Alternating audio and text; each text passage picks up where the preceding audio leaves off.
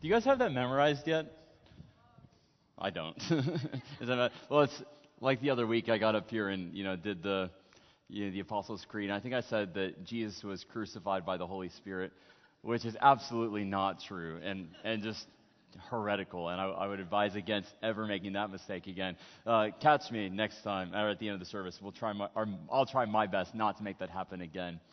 Hey, last time that I was up here, I told a story, and our lead pastor, Bobby, and his wife, Susan, are out at a conference this week, so I feel like I can let you in on a version of that story that I didn't tell you before. While mom and dad are away, we're allowed to talk about them, right? Anyway, last time I was up here, I told a story about how I came to Cornerstone 11 years ago. I was up for an internship, I heard about it, I came looking for more information, and there was someone else here who was also applying for the same internship. So we sit down and we do an interview. I wasn't expecting an interview. I was just expecting information. But, Bobby Harrell's an intense guy, and we did an interview right there. And we applied, and it was a whole thing. And the part that I didn't tell you about this was while Pastor Harrell gave me a chance, Susan voted against me. Susan was very adamantly not on Team Jeremy. She voted for the other guy. And so every year now on my calendar, on October 7th, I put, this is bad, but it says on my calendar, I put Jeremy Reparation Day, because that's the day that every year Susan has to, apologize for saying no to me. She just wasn't impressed with me at all. I didn't have any of the right answers. The other guy had all of the answers in the world. Now at this point, it's 11 years later, and since I got that infamous no. That was kind of a big moment for me to find out that she was against me, because then I really wanted to, earn her favor, and I really wanted to try my best. Like, Susan, please like me. And hopefully we're in a better spot now. The main thing is, October 7th, I know how to milk something for all it's worth. Like, I know how to make a big deal about something. For example, my birthday, there's no reason why we should celebrate that only one time.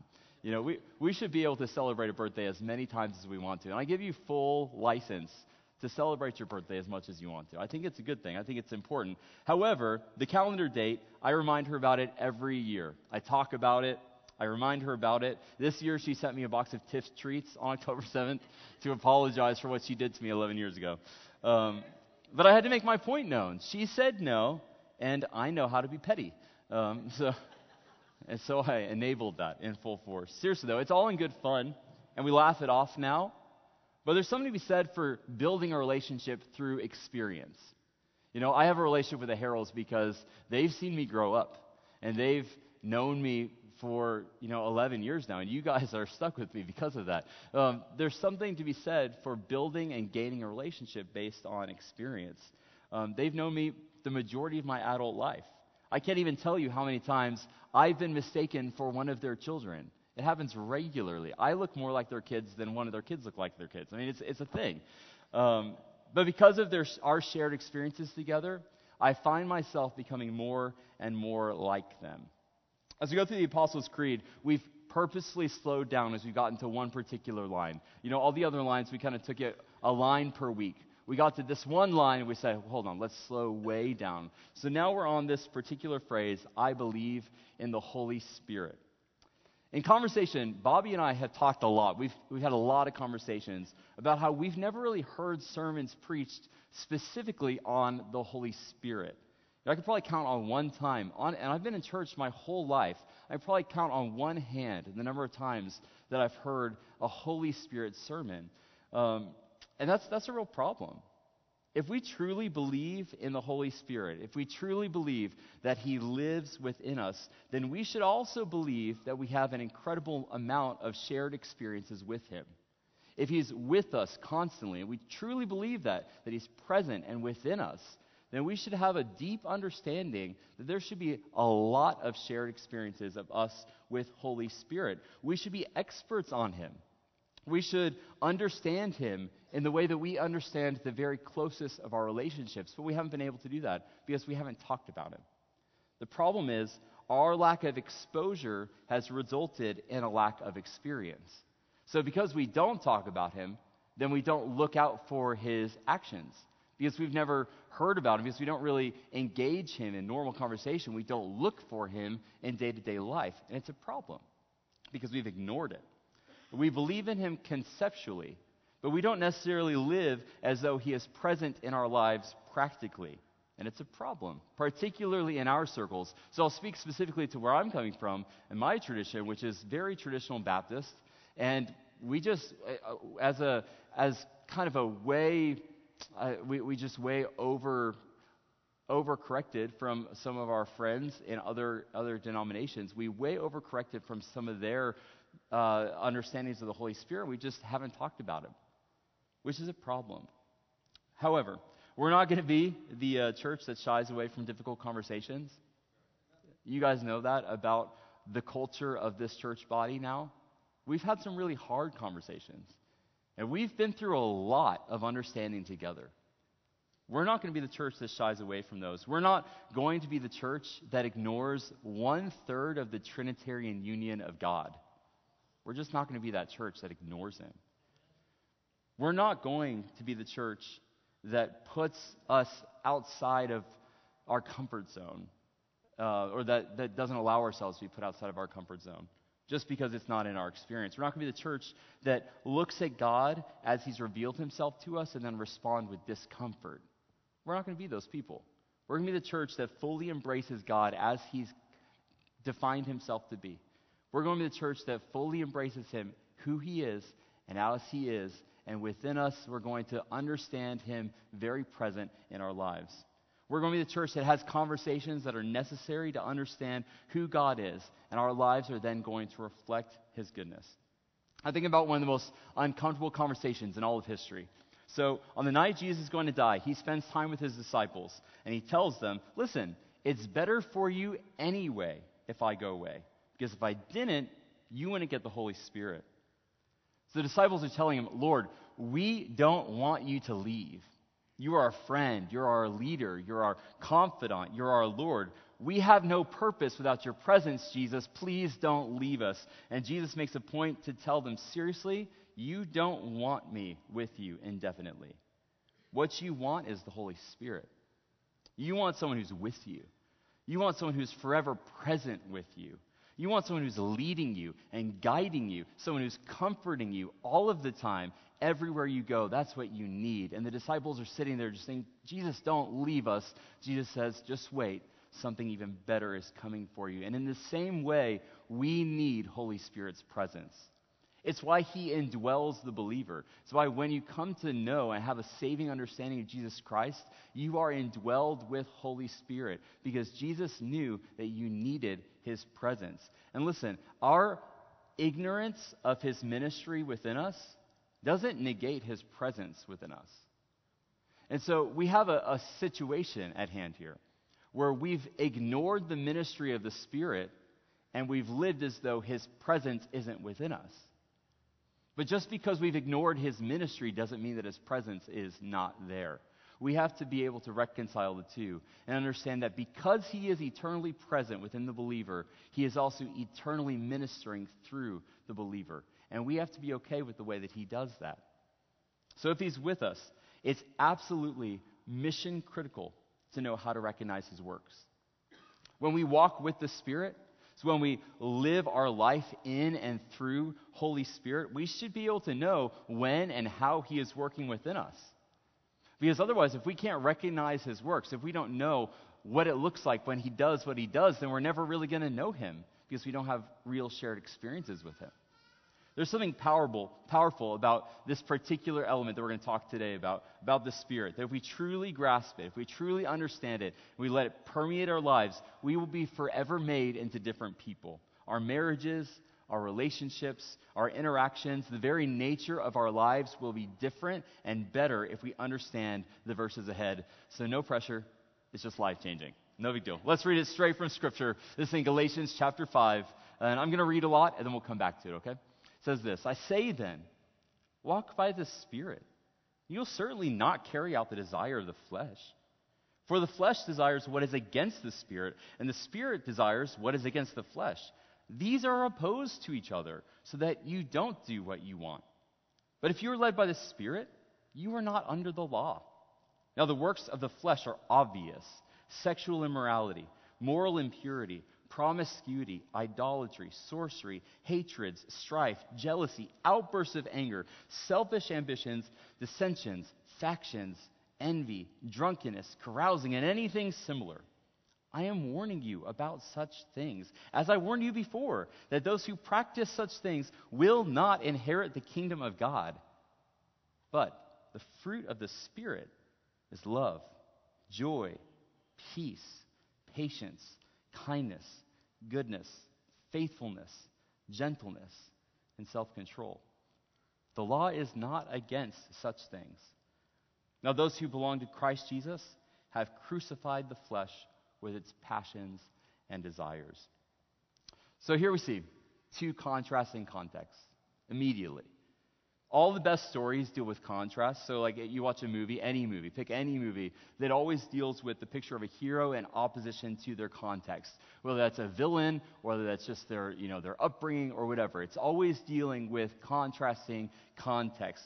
Someone dealing with the contrast of their nature against something else. That's what makes the story interesting, is that there are contrasting elements. That's why this particular passage is so striking, because for everything that it says on this side, there's a contrasting view on the other side. Paul gives the Galatian church a list of human, worldly, fleshly vices before then contrasting them with a list of virtue. And it's easy to read this, and I'll admit, when Pastor Harold said, hey, I want you to speak on fruit of the Spirit, in my mind, I'm thinking of all the children's songs that I've heard. I'm like, man, that's like, there's one, oh, it's the worst.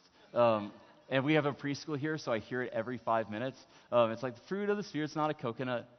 Fruit of the Spirit's not a coconut. And so, like, I couldn't tell you, what all the fruits of the Spirit are at any moment, but I can tell you it's not a coconut. Because that's, anyway, it doesn't matter. Honestly, I was worried in preparation, like, how do we approach a view of the fruit of the Spirit that's not just, like, straightforward? Like, love, joy, peace, patience, we get it, right? And it's easy to just accept that as being straightforward and just be like, okay, this is nothing new.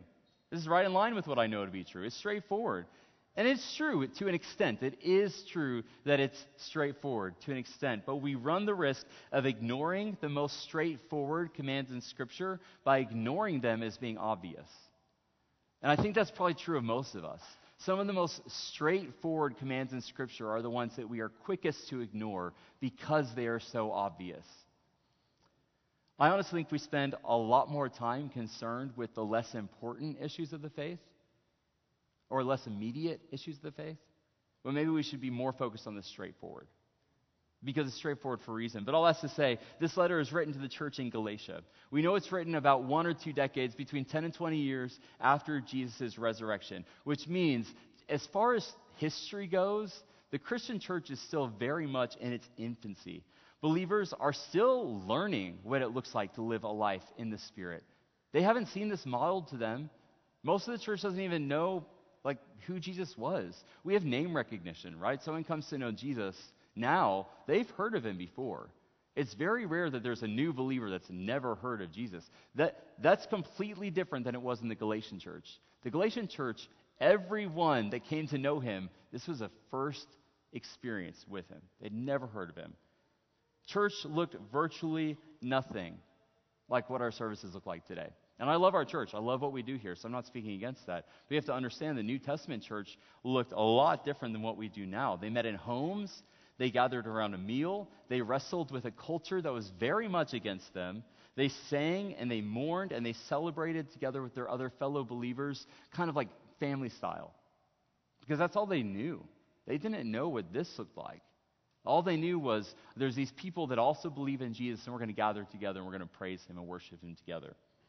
People are coming to have a relationship with Jesus, and it's a brand new concept to them. People have never heard his name. They're having dramatic encounters with him. At the same time, so that's all happening. At the same time, the Roman Empire is occupying Jerusalem.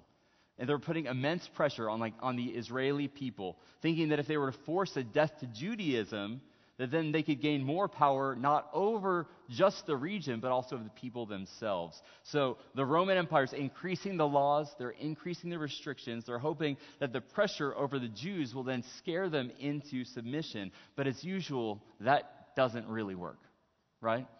With increased pressure, Instead of all the Jews becoming Roman in culture, instead, there's a dramatic upswing in the power of the Jewish identity. So as Rome pushes against the Jews, what happens is the Jews don't go along with it. Instead, they revolt in return, with the ultimate goal of pushing the Romans back out of Jerusalem. Give us back our spot. Let us live our life without your influence over us. So in the middle of all that, the Christian faith is spreading. And a lot of people can't reconcile the tradition of their past with their newfound faith in Christ. So what happens is there's another group that springs up. They're called the Judaizers. Has anyone ever heard of the Judaizers before? A few. Okay, so the Judaizers come up. The Judaizers are a faction of the Jewish Christians. So these are like Pharisees turned into Christians, but they still regard the Levitical laws of the Old Testament. So all the rules that you read that seem really irrelevant today. When you read all those, they saw all of those rules of the Old Testament as still binding on Christians. And not only that, they see how Rome is pushing their culture on the Jews, so then their response then is to push Judaism onto the new believers. Every time that a new Christian church pops up, so in Galatia, there's a new church. Every time one pops up, the Judaizers come into the setting to impress on the people there, you need to become a Jew first before you can follow Jesus. And this is where you find the church in Galatia.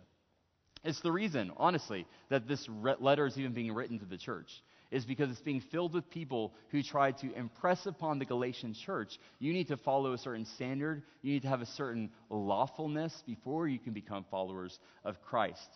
So Paul is writing this letter then to remind the believers what is true about them in spirituality in contrast to what is being forced on them culturally. That's why in the same chapter, Galatians 5:2, Paul tells them, take note, I, Paul, am telling you that if you get yourselves circumcised, Christ will not benefit you at all, which is such a strong statement.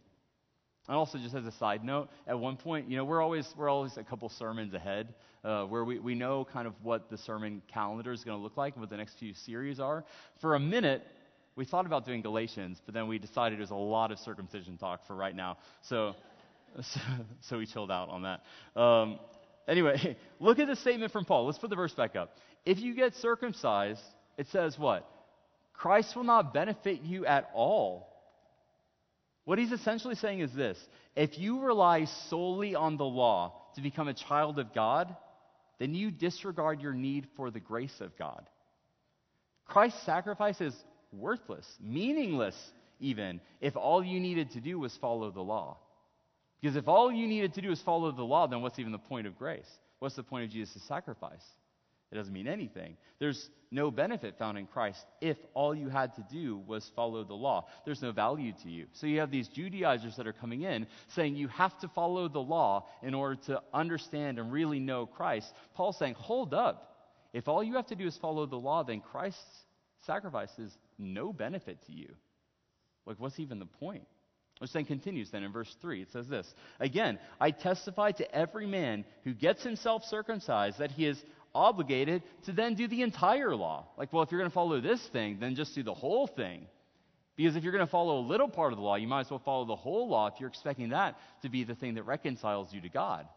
Be very cautious if you start relying on the law and not grace. You are trying to be justified by the law, are alienated from Christ. You have fallen from grace. In other words, if you find your godliness in the law of the Old Testament, then you have no use to find the grace of Christ. These are really strong statements. Remember the audience. Paul is talking to the church in Galatia, reminding them who they are in Christ, and then contrasting their identity with their pull towards nationalism, whether that be the Jewish culture or the Roman Empire that's trying to push themselves on this. So then in Galatians 5:13, he says, you were called to be free, brothers and sisters. Only don't use this freedom as an opportunity for the flesh, but serve one another through love. Again, this is a master class in contrasting in order to prove a point. He says, look at the Judaizers. They're on this side of the spectrum. They're communicating that the gospel is accessible to you only if you first make yourself right with the law. But in contrast, that doesn't mean that you're free to live in a way that indulges your flesh. There's still a level of godliness that the gospel of Christ requires. So there's this contrast of the two contexts. You have one side that says it's all about the rules that you follow, And then the other side that says the rules just don't matter. And Paul says maybe the answer is somewhere in the middle. So here's the tension. You have one side saying that your life must be perfectly in lawful order in order to gain access to God. But then you have the other side saying that any form of godly rules is completely irrelevant in light of his grace. This is the context in which Paul is delivering the message then of the fruit of the Spirit. The answer of a righteous life when lived with the Spirit of God is found in his fruit. This is a similar context then to how many of us are reading the Bible today. Many of us have so many different backgrounds that are present here. We know the one side of the faith affirms a standard of living before coming to Christ. They say, well, maybe you should get your life together, then you can approach God. This is not a foreign concept to a lot of Christians today. They think, oh, well, how could God possibly love someone like me? And their response then is, well, maybe if I looked this way, maybe if I followed these rules, or maybe if I got my life looking a particular way, then I can have access to God. They're living just like the Judaizers said, that Paul said, don't do that. And then on the other hand, you've got other people that say, listen, God loves me as I am. Take it or leave it. He's going to be cool with me. And they have no desire then to be constantly changed, molded, and formed into a new creature through the gospel of Jesus Christ. Like this is a very similar situation to what we're dealing with now. It's legalistic demands versus a crowd that lives under the mantra of do whatever makes you happy. And it's that predicament, and it's that division that Paul is ultimately speaking to. So there's two different approaches. There's two different contexts, two different groups, right? Then there's two different approaches. Paul, going back, he says this, starting in verse 16. I say then, here's the approach. Walk by the Spirit, and you will certainly not carry out the desires of the flesh. So I love the imagery that Paul is using here to help the Galatians understand. It is still so vital to our own understanding, and it's a metaphor that really works well for the way that we read today. Paul opens up the conversation of Spirit-filled living by introducing a command to walk by the Spirit. Again, I love this because it's immediately visual. Life is an ongoing walk, and with each day, you have the opportunity to make critical decisions and choices that are going to dictate the steps of your journey. The question then becomes, are you going to walk by the Spirit or not? It's a very simple question then. If living by the Spirit is just a walk, then are you going to take that walk or no?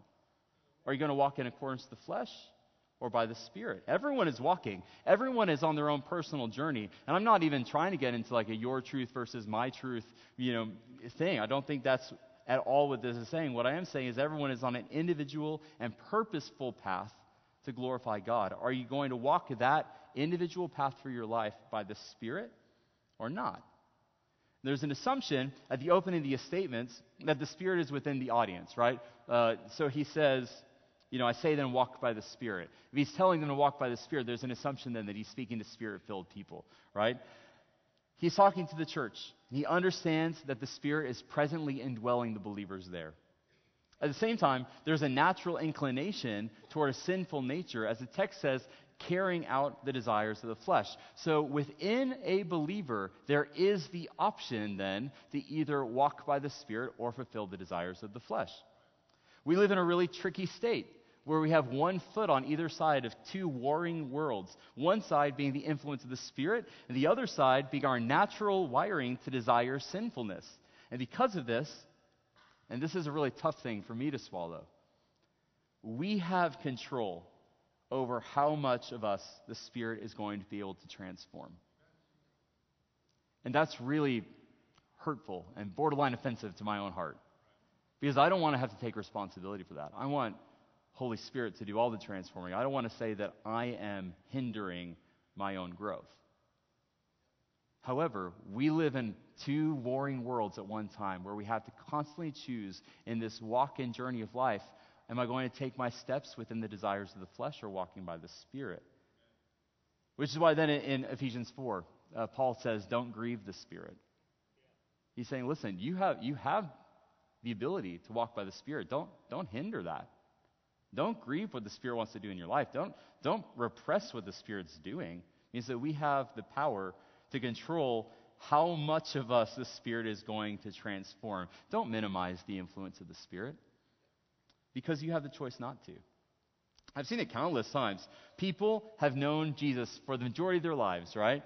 And they've chosen, instead of following after and walking in the Spirit, instead they choose to walk in accordance to their sinful nature. I see this all the time.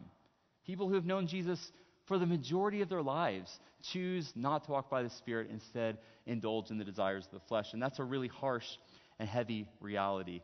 Which is why then Paul points out the conflict in verse 17. He says, "For the flesh desires what is against the Spirit, and the Spirit desires what is against the flesh. These are opposed to each other, so that you don't do what you want. But if you are led by the Spirit, you are not under the law." Again, you hear these two warring contrasts here. I was just having this conversation with someone a day or two ago, where we talked about the image of the little angel on one shoulder and the little devil on the other, right? And I've had countless interactions where I've had a tense moment with someone. I'm sure you can think of I don't want you to think too hard about it, but think about an experience where you've had a really tense conversation or a tense situation where you've been in conflict with a family member, with a coworker, a spouse, whoever. So a tense moment comes up, and maybe the person takes no responsibility for their part in the problem. And maybe the person blames everyone else for their situation. Maybe that person has been vandalizing your name in order to save face or whatever. And the perfect biting comment comes to my mind. Like, I'm really good at this. Again, I'm petty. So I can come up with I can tear someone down if I want to, which is both a skill and a curse. However, I can come up with a really, really terrible statement. I think about the little angel. This is not real Bible talk right now, but I think about the angel on one shoulder, the devil on the other, and they're just saying like, "Oh man, you better say that," and the other one's saying, "No, you better not say that." And hopefully, after a little fight, the little angel wins out. And I bite my tongue and I respond with grace, kindness, and love. And obviously, this is not an example rooted in biblical imagery. However, there is truth to there being a constant war for your reactions to be either Spirit-filled versus fulfilling the desires of the flesh. We are constantly living in this battle. We are constantly warring between following and seeking after and walking by the Spirit versus, again, indulging in the desires of the flesh. Walking in the Spirit means you are taking the path that He sets you on, not necessarily the one you would choose for yourself. Verse 17 specifically says, so that you don't do what you want. Walking by the Spirit means understanding your will to be minimized by the Spirit's will for you. So there's two different kinds of approaches. You can either walk by the Spirit, you can walk in accordance to the desires of the flesh. And with that comes contrasting outcomes, because again, this whole passage is a story and an exercise in contrast. There's two different outcomes that can come from this. Our own natural will is problematic, which is what Paul describes in verse 19. When people are left to their own devices, it reveals a very flawed and broken picture. Verses 19 through 21 says this: "Now the works of the flesh are obvious," meaning you should be able to figure it out on your own. However, I'm going to tell you anyway: sexual immorality, moral impurity, promiscuity, idolatry, sorcery, hatreds, strife, jealousy, outbursts of anger, selfish ambitions, dissensions, factions, envy, drunkenness, carousing, and anything similar. I'm warning you about these things, that as I warned you before, that those who practice such things will not inherit the kingdom of God. He lists these problems as being obvious because they are so integrated into our very nature, starting with 3 items of sexuality. So he says immorality, impurity, promiscuity. And I think it's very telling that Paul begins the markers of a life lived in the direction of fleshly pursuit by illuminating broken sexuality. Because the context of sex matters. And the way you perceive sexuality matters. And the way in which you view the gravity of sexual choices matters. And the way that you align your understanding of sexuality with God's understanding of sexuality matters. And that is a sermon that I will save for Pastor Harold another day. But really, if you want to get a good gauge of where your walk is based, I don't think it's an accident that Paul starts with these areas. A good place to start would be to look at the way you view sex in relation to how God views it. So we switch to idolatry and sorcery, which are both dealing with our spiritual reality. So this is about aligning and so showing spiritual allegiance to anything or anyone that is not God. Both idolatry and sorcery, which again are very contextualized to the Galatian church because of what they deal with culturally. However, they both put the person in the driver's seat and says, I am the one with the power. I will manifest my destiny. I will do the controlling. So you can see how even though, I'm doubting that any of you are sorcerers in this room. However, I think many of us live as though we have control or power, or we take the position of being God in our lives very easily. So he switches from sexuality to more things that deal with our spiritual reality. True godly spirituality pushes us to be humble. So while idolatry and sorcery say and boast you up and make you feel like you're the one in control ultimately, true godly spirituality instead pushes you to be humble in the light and understanding of God's power over us. So then Paul then goes off on really tough descriptors of ways that you and I fall victim to the flesh on a regular basis. Maybe all those are circumstantial. Maybe not all of us deal with, idolatry or promiscuity or whatever. But I promise this next little rant that he goes on is going to be things that we all deal with. He mentions hatred, strife, jealousy, angry outbursts, selfish ambition, dissensions, factions, envy. And all of these are innate character flaws that lead to relational breakdowns with others. So all of these now, it's not just about being in control of yourself. All of these now deal with your own character flaws causing problems with your relationships with others. Because of our hatred, because of our jealousy, because of our selfishness, which are all internalized characteristics, we then externally react to others in a way that destroys our relationships. And the problem is, it's so easy to look at this list and say that it doesn't apply to believers, but I bet you can find a very quick example in your very recent memory of another believer reacting with one of these characteristics. Because these are human reactions. They're not unbeliever reactions, they're human reactions, which is why we have one foot in either world, where we're choosing whether to walk by the Spirit or walk in accordance to the desires of the flesh, because these are human responses that any of us can quickly default to. So that he ends this list with drunkenness and carousing and anything similar. So back to the context of Paul writing to the church in Galatia, he's dealing with people who live in just a wild culture of temple parties, and the alcohol and the sex were just freely distributed to whoever wanted to take part. And people were becoming so intoxicated with the wildness of the moment that they then became identified with it. So these are people who just got so out of control and were known for being out of control. And what happens is there's a point then where we allowed our identity, and this is for us now, there's a point where we allow whatever identity we follow to be defined by, let's say, our sexuality, our idolatry, our jealousy, or drunkenness, or whatever. And we become disassociated altogether with a life marked by the Spirit because we find ourselves walking in line with the flesh. What I'm saying is there's a point where you can become so flesh-focused that you cut off the Spirit, and you cut off His influence in your life. That's a harsh reality. Christians live in constant conflict between this human nature wiring and the Spirit's influence. Otherwise, there wouldn't be a choice to either walk by the Spirit or walk in accordance to the desires of the flesh. We live in constant conflict between the way that we are wired as humans and the people that God has called us to be. But the contrast is described so that we can fully understand the other side. We have to know what we're up against so that we can then truly understand and even appreciate the remedy for it. Galatians 5:22 through 24. Let's get a little happier here. It says, the fruit of the Spirit is love, joy, peace, patience, kindness, goodness, faithfulness, gentleness, and self-control. The law is not against such things. Now those who belong to Christ Jesus have crucified the flesh with its passions and desires.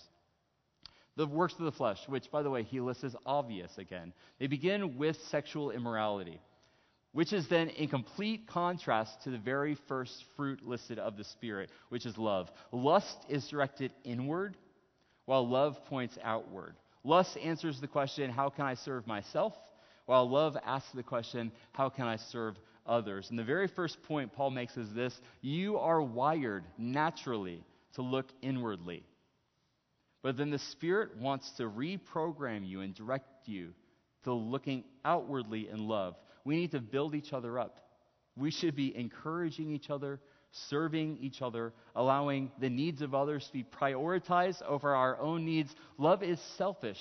It's not selfish. Love is selfless by nature. It says selfless on here. Love is active. Love is selfless and active. And our love should be reflected of Jesus' sacrificial love. 1 John 4:19 says, we love, why? Because he first loved us. And that should be our response. We should love because it has been modeled and displayed gloriously to us. We choose to love as a reaction to God's love for us. The second thing is joy. Joy is rooted in assurance. So joy is the natural reaction to understanding that God will overcome any existing evil. Joy is a song of praise. It pushes you forward regardless of circumstance. Peace is knowing that nothing surprises God. There's nothing that can happen where he says, whoa, I wasn't seeing that. I wasn't expecting that to happen. Peace is understanding that there are no surprises to God. He has proven himself to be faithful, and you can rest in that wonderful understanding without worry.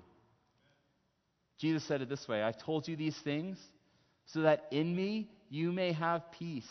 In this world you have trouble, but take heart. I've overcome the world. You can have peace. Patience is one of the most relational terms on this list, because patience has not a lot to do with myself and more to do with how I interact with others. It's choosing to extend the grace of my time is extending patience. Kindness is interactive. It's the way that we express and extend the love of God. Goodness is allowing God to use us as reflections of himself. Faithfulness is being constant. Gentleness is approaching others without harshness. And ending the list, we have self-control, which ties into the very last verse that we just read, which says we are to crucify the flesh with its passions and desires. So I have one big question. And if we can leave here answering this question today, then I will have succeeded. Whose fruit is it? The problem with the fruit of the Spirit is that it's become, a bookmark verse or like a mug verse. Where we look at it, it's like a Fruit of the Loom commercial or something. It's just, we think of them as actual like apples and grapes and bananas, and it's just like a pretty little poster. It's not a coconut, is what we think of. It's because of a children's song that you learn in Sunday school, and that's great. I think it should be all those things. I think we should put Scripture all over our houses and on our mugs, and, I think it should be all over the place. I think that's great, but it's also created this problem where it's turned the very display of the Spirit's work into something that is then individually attainable by us, as though we can be God. I mean, maybe you're a terrible and impatient person, which I'm sure none of you are, but maybe you are so impatient. The common thought has been, well, maybe you should pray for the Spirit to then give you opportunities to grow in patience. It is, after all, a fruit of the Spirit. And then we joke around and say, oh, I didn't ask for this kind of moment. I didn't pray for patience. Why am I dealing with something where I have to be patient? Right? Or then maybe you're anxious. And honestly, I'm not even trying to make light of this. I mean this like clinically, like an actual predisposition to anxiety. And the answer has always been, pray for the Spirit to give you opportunities to grow in peace. It is, after all, a fruit of the Spirit. And what we've done is we've created a situation where we've made ourselves the one responsible for growing fruit that doesn't actually belong to us. Whose fruit is it? It's not our fruit. And if it's not our fruit, then we are not the ones responsible for growing it. Our greatest attempt to look like God is always going to fall short. We are just never going to get there. And that's okay, because he's gotten there himself. Remember, our natural inclination is to be hateful and jealous and selfish. And the crucifixion of self is to put those desires to the side in order to allow Holy Spirit's fruit to be revealed in us. We can't grow the fruit of the Spirit because we are just not fruit trees. John 15, verses 4 and 5, this is Jesus talking. He says, remain in me. There's other translations that say, abide in me, rest in me. and I in you, just as a branch is unable to produce fruit by itself unless it remains on the vine, neither can you unless you remain in me.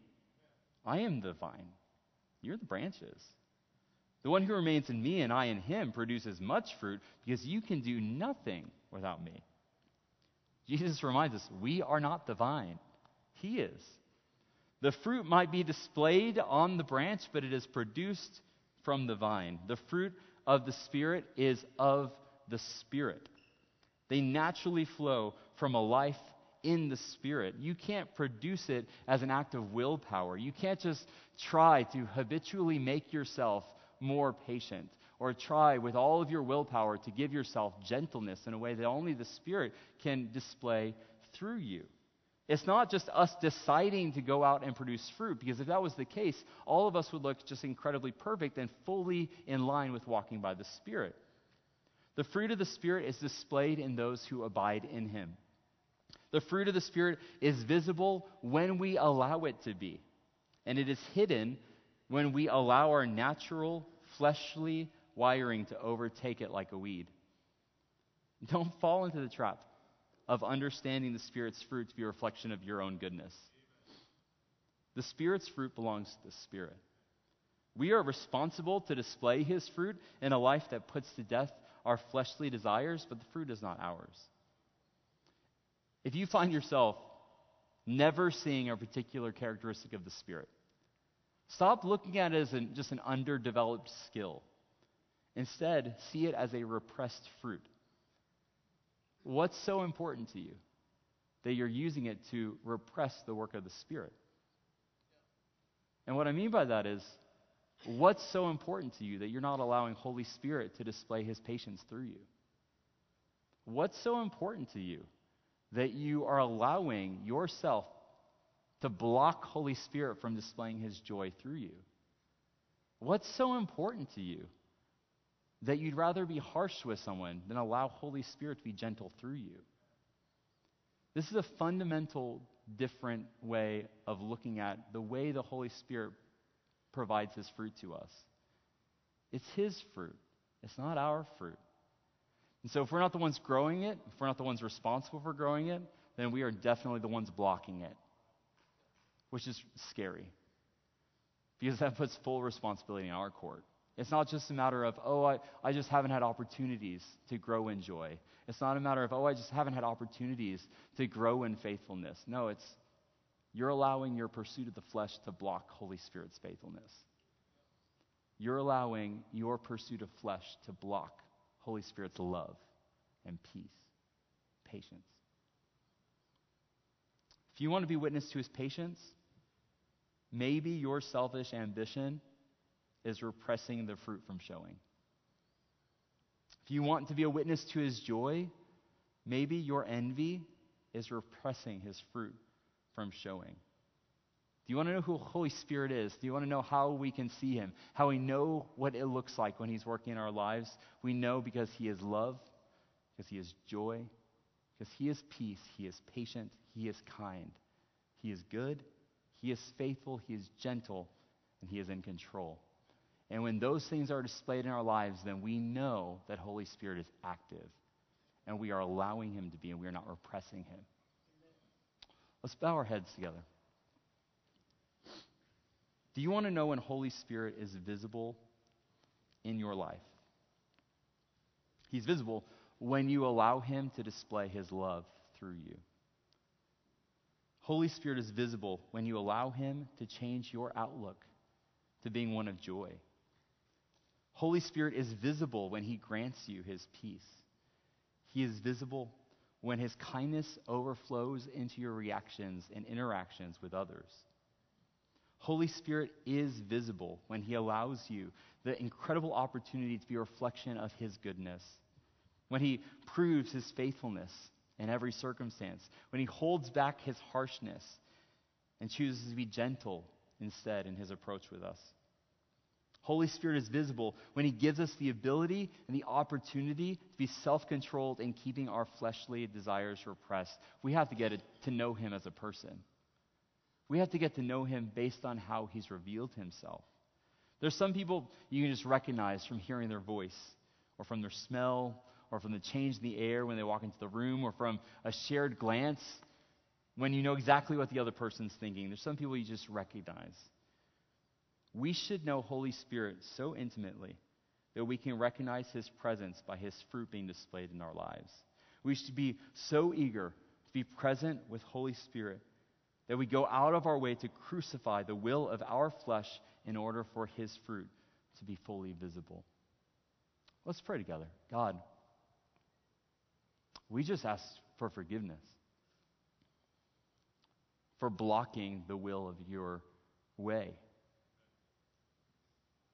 We apologize for choosing to walk in accordance with the desires of our flesh and thus blocking your fruit from showing and being displayed in our lives. We want to be people who allow you to be fully engaged and present in the way that we live. We want our lives to be marked as people who walk in your Spirit. God, we're so thankful for the opportunity that we have to be able to live a new life because your Spirit dwells within us. We're so thankful for the opportunity that we have to love you and let you lead. We're so thankful for the way that you've gathered us together in community with the other believers in our lives to be able to focus on serving you together. And God, we are so thankful for your Spirit indwelling and inhabiting us. Help us to be more like you. Help us to be so purposeful in our approach to walking by your Spirit that we start looking like you. Help us to be so good at sharing our experiences with you that we can't help but recognize when you are present in our lives. Help us to be people who are not known for the way that we indulge in the desires of our flesh, but instead walk by your Spirit. We love you. This is all in Jesus' name that I pray. Amen. Would you guys stand with me? Together, let's recite the Apostles' Creed together, and then we'll get out of here. I believe in God, the Father Almighty, creator of heaven and earth. I believe in Jesus Christ, his only Son, our Lord, who is conceived by the Holy Spirit, born of the Virgin Mary, suffered under Pontius Pilate, was crucified, died, and was buried. He descended to the dead. On the third day, he rose again. He is ascended into heaven.